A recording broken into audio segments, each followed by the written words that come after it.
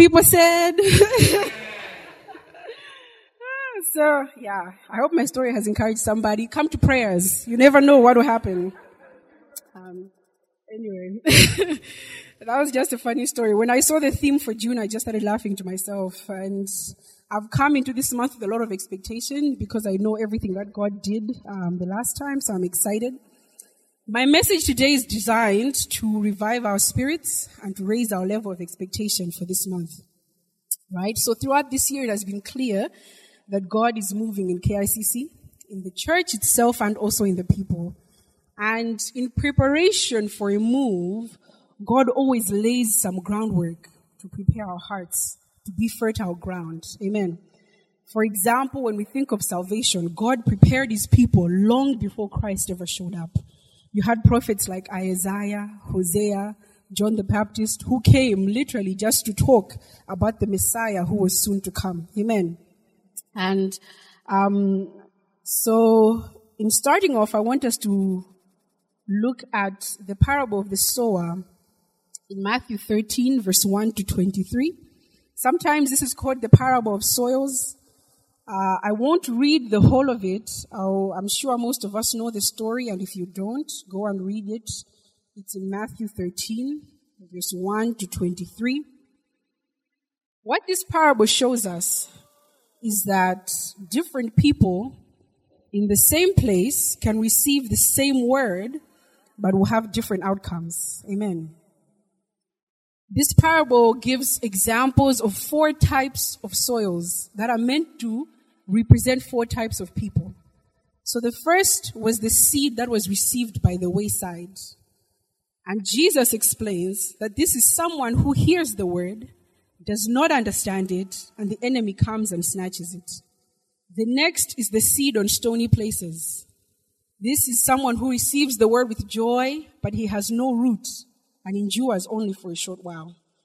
The third is the seed among thorns. This is someone who hears the word, but the cares of this world choke the word and he is unfruitful. And the fourth is the seed on good ground. And this is the person who hears the word, understands it, and also bears fruit. Amen. Now, all of these types of soils here are actually in the same plot of ground, right? Because it's the same sower going out to sow seed. So it's all in the same plot of ground. But with one major difference, only one area was fully yielded to cultivation, to being changed and prepared for planting. So in that area was what was called the good soil. Amen. So this shows us that different people will receive the same word. Some will be fruitful and others will not. Some of us may go into the month of June, go to the same prayers, but some will experience visitation of the supernatural, like Pastor mentioned last week, and some may not. And here is where the message of today lies. Amen. The point is that God's desire is for all of us to be good soil. That as we go into this month of June, each one of us will be prepared for the move that God is doing. Amen. So the title of my message today is called Take Me Back. This message was inspired by a song that I heard a few weeks ago by a band called Maverick City Music, right? They've become my favorite in the past month. And the title of this song is what caught my attention. The song is called Take Me Back. And I just clicked on it out of curiosity to wonder what it's about. And the first verse is what really got me. Because it says, I remember when I was young and your voice shouting loud my name. And since that moment, I haven't heard it quite that way. Well, now that I'm older, could you say it again? And I remember that verse just hit me like a brick. And I thought, isn't that so true of many of our spiritual lives? That day when you got saved, or you had a moment with God and you felt his voice. Maybe somebody was up on a pulpit telling you about salvation and you heard God literally calling you, like, I want you. And it was so loud and so clear. And then life happens, right? Time goes by, we get older. And all of a sudden, that voice isn't so clear anymore. All of a sudden, your spiritual life is, going a bit down. And I had this song on repeat for a whole week. And it resonated with me because I could identify with the song. Because I feel like I went through a time where life happened and my spiritual life just got a bit down and that voice of God just started to disappear. And from about 3 years ago, I began yearning for God to restore in me a joy for his salvation. Just like David prayed in Psalm 51, like, Lord, restore in me a joy for your salvation. Because in that place where you have joy in his salvation, that's where God can move in your life. Amen. And as I was thinking about it, I also thought, how many times have I missed your blessing, God, because I wasn't ready? Or because I wasn't fertile soil? How many times were you moving in a place that I was, but I missed it because I wasn't ready? Amen. And God asks his people a curious question in Isaiah 43 verse 19. He says, shall you not know it? Amen. Or in other words, my move is coming, but are you going to see it? Because this scripture was prophesying the deliverance of Israel from Babylon. But there was also reference to greater events, right? The redemption of sinners by Christ. God was doing a new thing for the people of Israel, and he was asking them, are you going to see it coming? And here's what I've come to realize about God. He gives you a promise, but also with the responsibility attached to you. We also have a part to play in the fulfillment of our promises in Christ. And at the beginning of the verse, he puts a verb. He says, see, or in other words, behold. And it means pay attention, prepare yourselves. See, because you don't want to miss the new thing that I'm about to do in this place. I want us to turn our Bibles to Hosea 6, verse 1 to 3.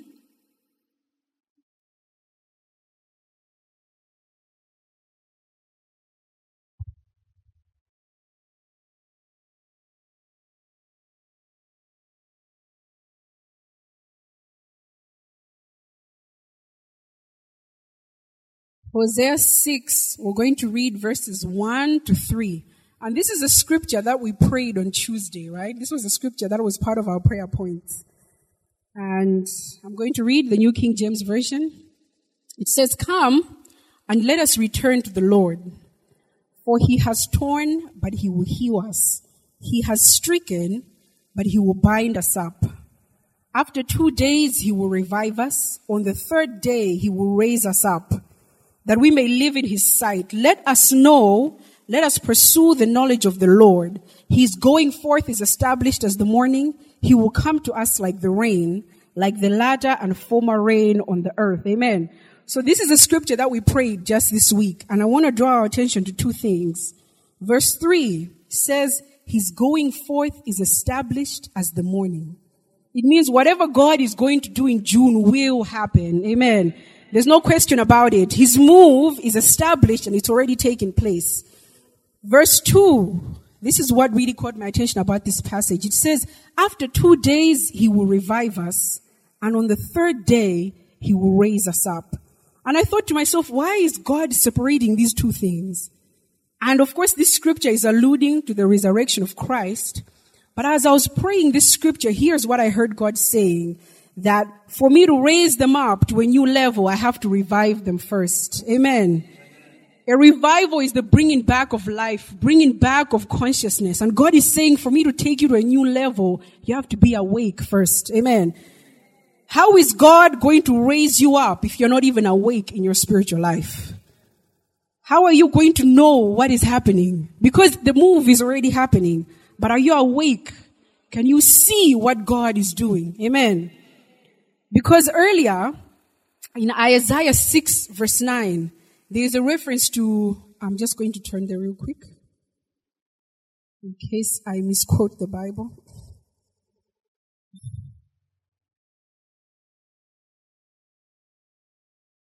In Isaiah 6 verse 9,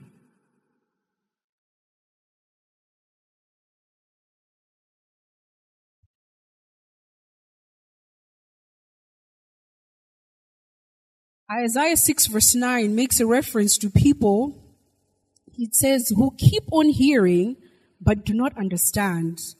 Keep on seeing, but do not perceive. And I just thought to myself as I was preparing this message that what a sad place to be. when God is doing something and you can't even understand. And I remember Pastor last week was talking about angels, and I just thought how sad it would be an angel to come in this place and some people don't see it. For God to be moving in this direction, other people are moving in this direction. Amen. So as I was preparing for this Sunday, this is the message that God really placed on my heart. That today what I would like to do is to present some issues that we need to overcome in order to sharpen our spiritual lives. Amen. And this is coming in after the exhortations of Hebrews that Aunt Rose graciously took us through. Those exhortations give us a picture of a spiritually awake Christian, right? But there are some barriers that stop us from getting there. So today we're going to talk about them, and then we're also going to pray about them, because God wants to remove those limitations so that whatever move is happening, we are all going to be a part of it. Amen.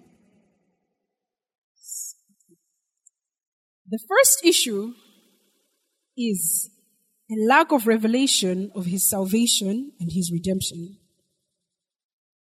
Now, this is also a call to action, right?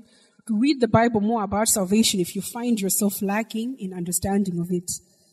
And I think it is unfortunate that because of lack of discipleship, there are many Christians who are like the stony ground, right? There's no roots. And so many times we only endure for a short while. And it's such an easy trap to fall into, where you get saved, you start coming to church, and maybe even serving without really understanding what salvation means. Because if you really understood, it would be difficult to walk away. Amen. And I say this from experience because I only understood salvation years into my salvation. So once you have that revelation, that is what sustains you longer in the kingdom. So here are some interesting facts that I wanted to share about salvation, just to remind some and to inform others. 1 Peter 1, verse 20.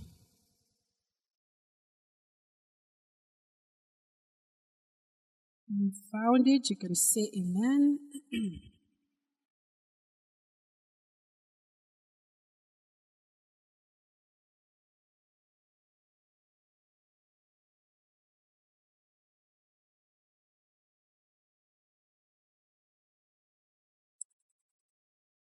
First Peter 1, verse 20. It says, He indeed was foreordained before the foundation of the world, but was manifest in these last times for you. Amen. This verse reminds us or shows us that God has been planning our salvation for a long time. There was a time I thought it was just happening when Jesus came. Like maybe God looked on the earth and just thought, wow, my people are really sinning. What am I going to do? Maybe let me send my son. But it says even before the foundations of the world were set, God already knew that one day I'm going to need to send my son to save these people. And right from Adam and Eve, from creation, he had already put his plan of salvation into motion. So this shows us that he's been thinking about you for a long time. Way before this earth was even created, way before you were born, way before God already knew that one day I'm going to need to send my son to save these people. Let's also, the second fact is in 1 Timothy 2, verse 5.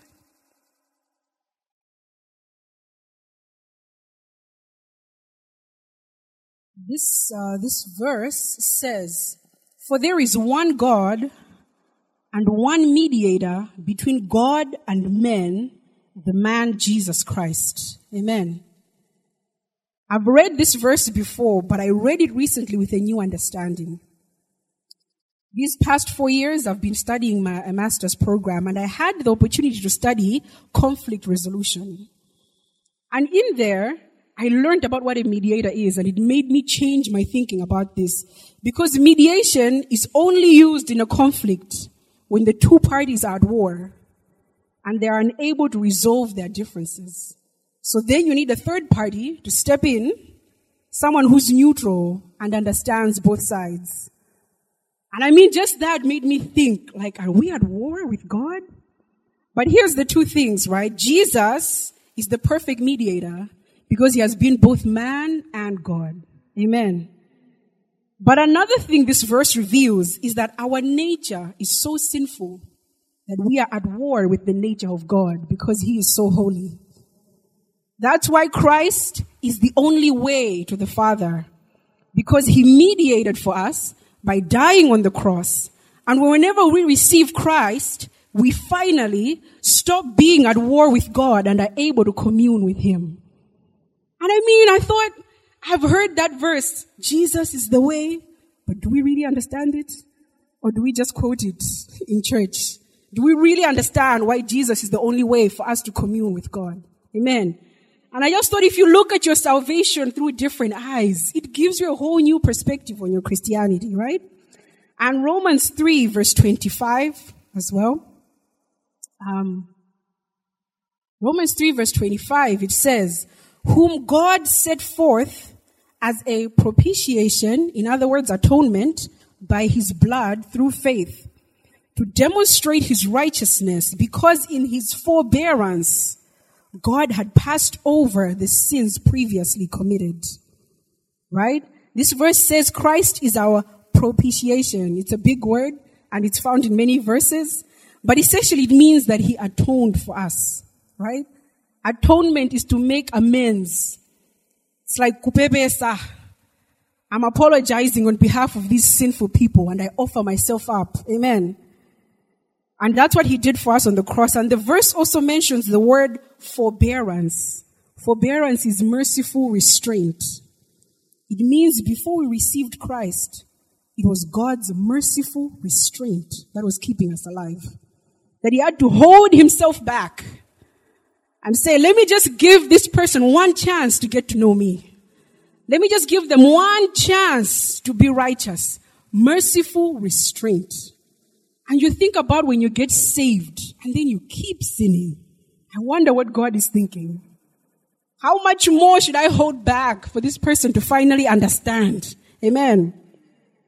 And the last verse I want to share, in case you thought Jesus didn't really need to die, because he voluntarily died, right? He gave up his spirit. He chose to stay on the cross. Knowing that we might not accept his sacrifice, he chose to stay. Hebrews 9 verse 22 says, and according to the law, almost all things are purified with blood. And without shedding of blood, there is no remission. God required blood to be shed for you to be forgiven. Amen. In the past, before Christ, he required the blood of animals. But even the Bible says that he wasn't fully satisfied. That's why people had to keep going back. Every year you had to keep going back. Pick a lamb, pick a goat, pick whatever to go and repent for the new sins that you had committed. But after Christ, his blood was enough once and for all. So there was no forgiveness without Christ dying. Amen. That's the law that God had set up. So if these verses are new to you, I urge you to read them again and begin to build a deeper understanding of your salvation, what it really means. Amen. Once you're able to get to that understanding of salvation, that's where God can begin to actually perform miracles in your life.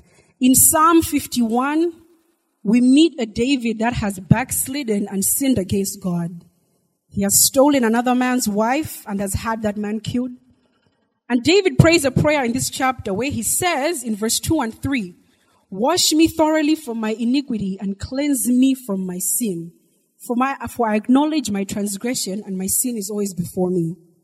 Later on in verse 12, he says, restore me to the joy of your salvation and uphold me in your generous spirit. Amen. This is going to be one of our prayer points later on. God, restore me to the joy of your salvation. Help me to understand more so that I can actually be excited about being saved. When you don't understand something, it's not exciting. But now that I understand salvation, I'm excited. I can go into a worship session and just thank him for saving me because I know how sinful I was and how without Jesus dying, I'd have never been who I am. Amen. When you're able just to praise God for saving you, you've reached a new level. Amen. Well, you don't need to go and ask for something. You just say, thank you, God, that you saved me. Thank you that you stayed on the cross. that you chose to die. Amen. Thank you that you were thinking about me even before the foundations were laid. Thank you that even then you knew you had a purpose for me. Thank you that even then you loved me. Amen. Gaining a deeper understanding of Christ's death will create a joy for his salvation. And I urge you to be a thinker. Every time you read a verse, ask yourself why. Research. Ask yourself who was speaking. Who were they speaking to? In what context? Leave each Bible study with a revelation. Amen. And the same level of discipline that you approach an academic paper or a work document is the same level of discipline, or even more, that you should approach the Bible. It's called Bible study, not Bible reading. Amen. Hosea 4 verse 1 says, my people are destroyed for lack of knowledge. Your inability to be inquisitive about the word of God is why you're struggling. Your inability to read a verse and ask yourself, why does God say this? Who was he talking to? How does it relate to me? How does some random prophet relate to my life today? Amen. When you are able to approach the word of God from that point, God is going to begin to give you revelations. And I think sometimes we think that we have to be so spiritual about it, right? But approach it with diligence, like you're doing research. God challenged me the other day because every time I'm doing a new module for my course, they release our list of assignments. And next to each assignment, they write how many hours you need to have studied to be able to write that assignment. This is just one paper to explain one concept, but to tell you that you need to have studied for 40 hours. And I thought to myself, why don't we take that same time when we're reading the Bible? God challenged me and he said, why don't you spend the same amount of time in understanding my word? And when I started to do that, God began to reveal things. When I was now able to take one concept and take a week reading the Bible to understand it, going online, reading commentaries, what are people saying? What does this mean? God was able to give me new revelations about the word of God. When we go deeper in the understanding of the word and his salvation, we won't easily be shaken. Amen. That's why when Jesus was tempted, he wasn't shaken because he knew the word of God and he knew what it meant in his life. If you ever read the Bible and you walk away with nothing, you've done it wrong. Amen. Because the word of God is living and active. Like a double-edged sword. How can you read it like a storybook? How can you read it like you're just reading some random story? It's not a random story. Amen. Let me move on because of time. The second thing I want to talk about, the second issue we need to overcome, and this one is going to have a few sub-issues under it. The second issue God told me we need to deal with is despising God when life challenges us. Now, this is something that we don't normally want to admit, but I'm sure by the time I'm done, you'll be able to know that maybe at some point in your life you despised God. So I'm going to talk about two instances that we despise God, right? And I'm going to talk about them and I'm going to present a challenge to you. The first, when God has disappointed us, it leads us to despising him sometimes, right? Has God ever disappointed you? You were expecting this much and he gave you this much. You're expecting him to go this way and he went that way. And, sometimes God can hurt our feelings. Amen? It's true. He has hurt my feelings before. There was a time in 2011, after 5 years of being saved, that I began to despise God in my heart. I never even acknowledged it to myself and I never said it to anyone. But now I can name it. I despised God. And I had spent 5 years serving him relentlessly. At a time when my friends were being young and carefree, I had been mocked for my faith to the point that it had created rifts with some of my family members where they didn't understand what I was talking about. They didn't understand why I wasn't as easygoing as everybody else. And after those 5 years were done, I was tired, I was burnt out, alone, and I just didn't understand what it profited me to serve God. Isn't that a sad place to be? where you see no profit in the kingdom of God. You see no profit in salvation. I was so small-minded that I thought salvation was about me. And I remember asking God, what is it that I have gained from serving you? What is it that I have benefited, right?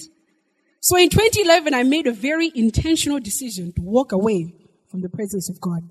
I was now going to pursue my own happiness because God didn't make me happy. So what followed was 4 years of me courting the world, actively and intentionally. But God, amen. Within those 4 years, He didn't leave me alone. In 2012, He sent a young woman, and I believe now she was an angel. When Pastor was talking about that angel, I said, I think I have met an angel as well. And thanks for saying that, because now I won't sound crazy when I say this. But the crazy thing that I think she may have been an angel is that I can't remember what she looks like. And I'm so good with faces. I never forget a face. If I've had a conversation with you, I'll remember you. And I spoke with this young woman face to face, but I can't remember anything about what she looks like. I just remember she was white. That's all I remember. And she found me at a youth service at church. She was standing next to me as we were praying. All right, I was still going to church, even though I wasn't, in the presence of God. I was still going to church. So we can be in church, but despise God. Amen. So I was in church, and she was standing next to me, and the pastor said, turn to the person next to you and pray with them. We turned to each other. We held hands, looking at each other. She told me her issues. I told her my issues. We prayed for each other.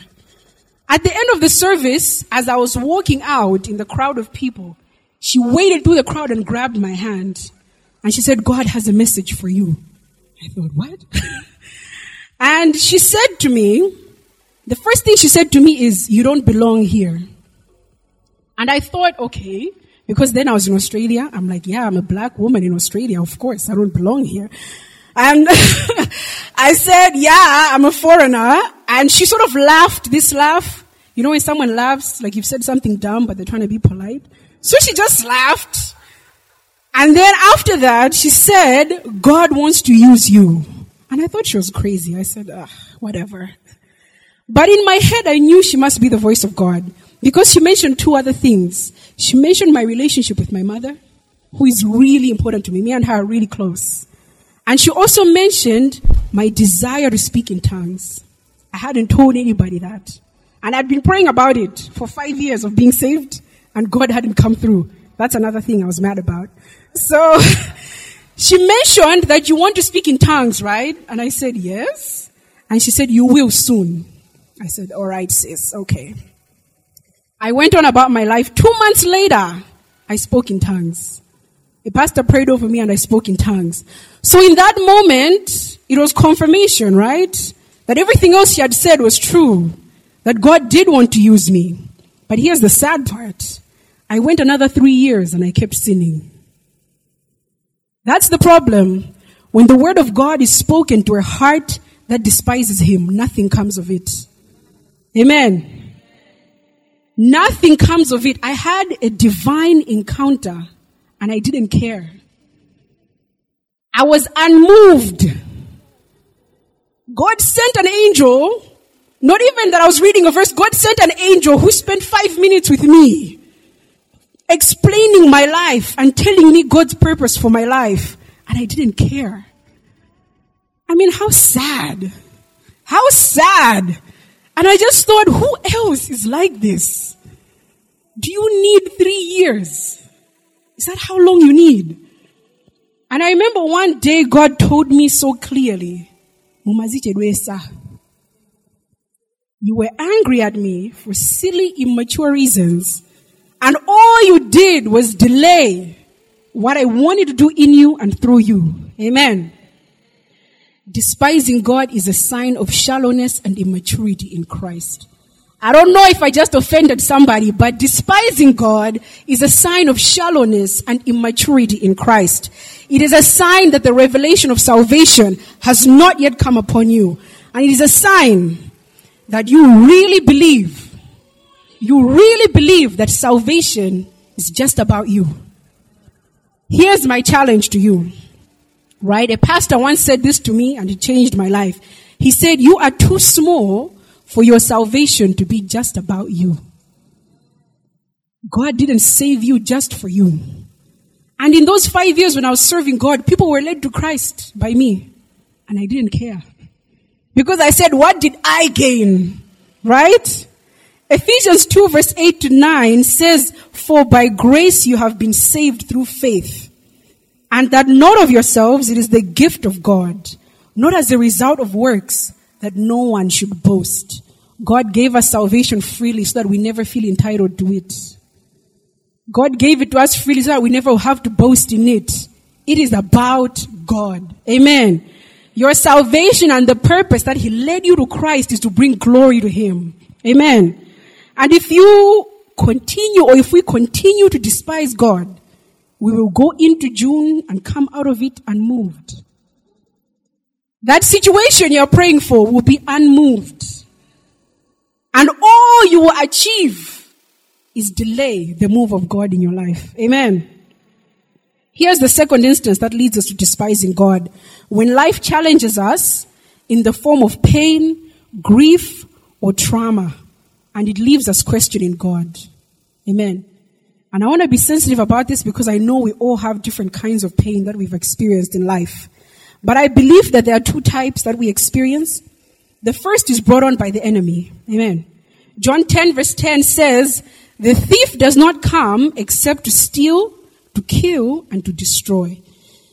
So we know that there are some problems that the enemy will bring into our lives from this verse. And we call them spiritual attacks. We can call them, so many things.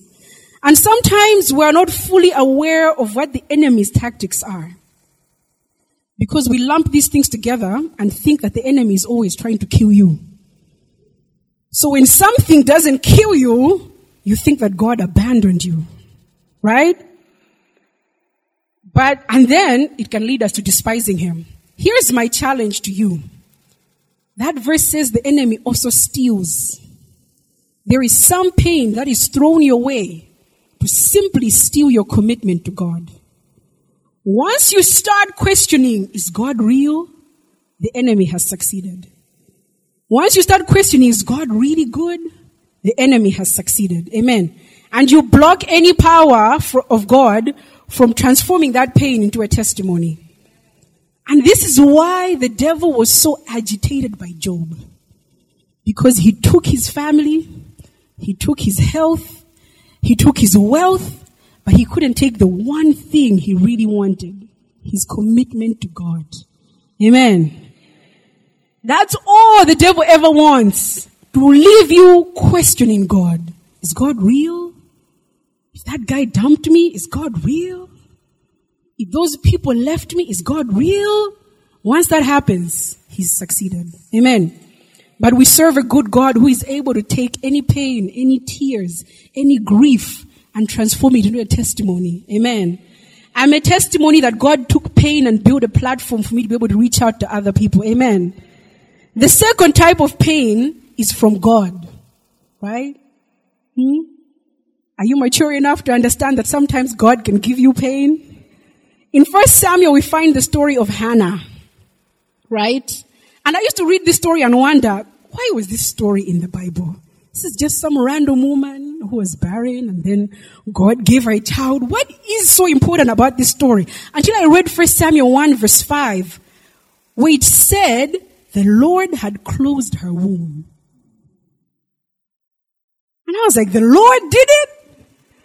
I thought the enemy had done it all this time. I thought Hannah was afflicted by Satan or something, but it said the Lord had closed her womb. And I thought, why? Hannah suffered. She cried. She was taunted. She was depressed for years. And God did it to her. And I couldn't understand, because verse 10 even says she was in bitterness of soul. Depression. That's what it is. And prayed to the Lord and wept in anguish. And I thought, why would God do this to Hannah? So let's take a step back. This is where now Bible study becomes exciting. Hannah is the mother of Samuel, right? Samuel was considered a prophet and was the last judge of Israel. He was born at a time when Israel was under Philistine dominion and God was ready to anoint a king. But not just anybody can anoint a king, right? So he needed Samuel to anoint King Saul and later on King David, who is an ancestor of Jesus Christ. So Samuel was crucial to the plan of salvation. Now here's the interesting part. Why then did God have to make Hannah barren? God had to close Hannah's womb long enough for her to get desperate enough to say, Lord, if you would just give me a child, I will give him back to you. God needed her to get to that point because he needed Samuel to be dedicated to him. And he said, what would cause a mother to get desperate enough to say such a prayer? He had to make her desperate enough. Amen. And I don't know if at some point Hannah finally realized that she was a part of salvation. I wonder if at some point it finally hit her that God needed me to go through this so that generations of people can know Christ. Amen. And I want to challenge you that any pain that the Lord brings in your life is to fulfill his purpose. And remember when I said salvation is not about you, that purpose might not be in your life. That purpose might be in somebody else's life. That purpose might be in this church's life. That purpose might be for this country. Amen. And God just, this is simply what I wanted to share. God just wanted to challenge us today. That many times in our immaturity, there are so many things that we put in our way blocking us from God moving in our lives. And today he just wants to challenge you. God is moving in the month of June. His going forth is established as the morning. It's happening. But are you going to be a part of it? Do you have enough understanding of salvation to be strong? Or are you going to let bitterness and the fact that God didn't come through to stop you from what God wants to do? Amen. I mean, if God was thinking about salvation before the earth was even laid, don't you think that maybe there's a plan in whatever situation you're going through? Because when God was closing the womb of Hannah, she was in pain, but God was thinking about so much more. God was thinking about all the millions of people that were going to know him through Christ. Amen. So, these were just some of the things I wanted to challenge us today. We're going to go into a time of prayer up until 9:15. Amen. And I challenge you, lean into God this year. Don't let anything stop you. Lean into God. Don't let the enemy stop you. Don't let pain stop you. Don't let anything stop you. Lean into God. Lean into his word. Every single verse that is posted for prayers, read it. Study it. Open your phone and research. What does this verse mean to me? So that when you're praying, you are really praying scripture. Amen. And you really understand what's happening. God wants to do something. And today we're going to stand up and we're going to pray about all these things. Let us stand.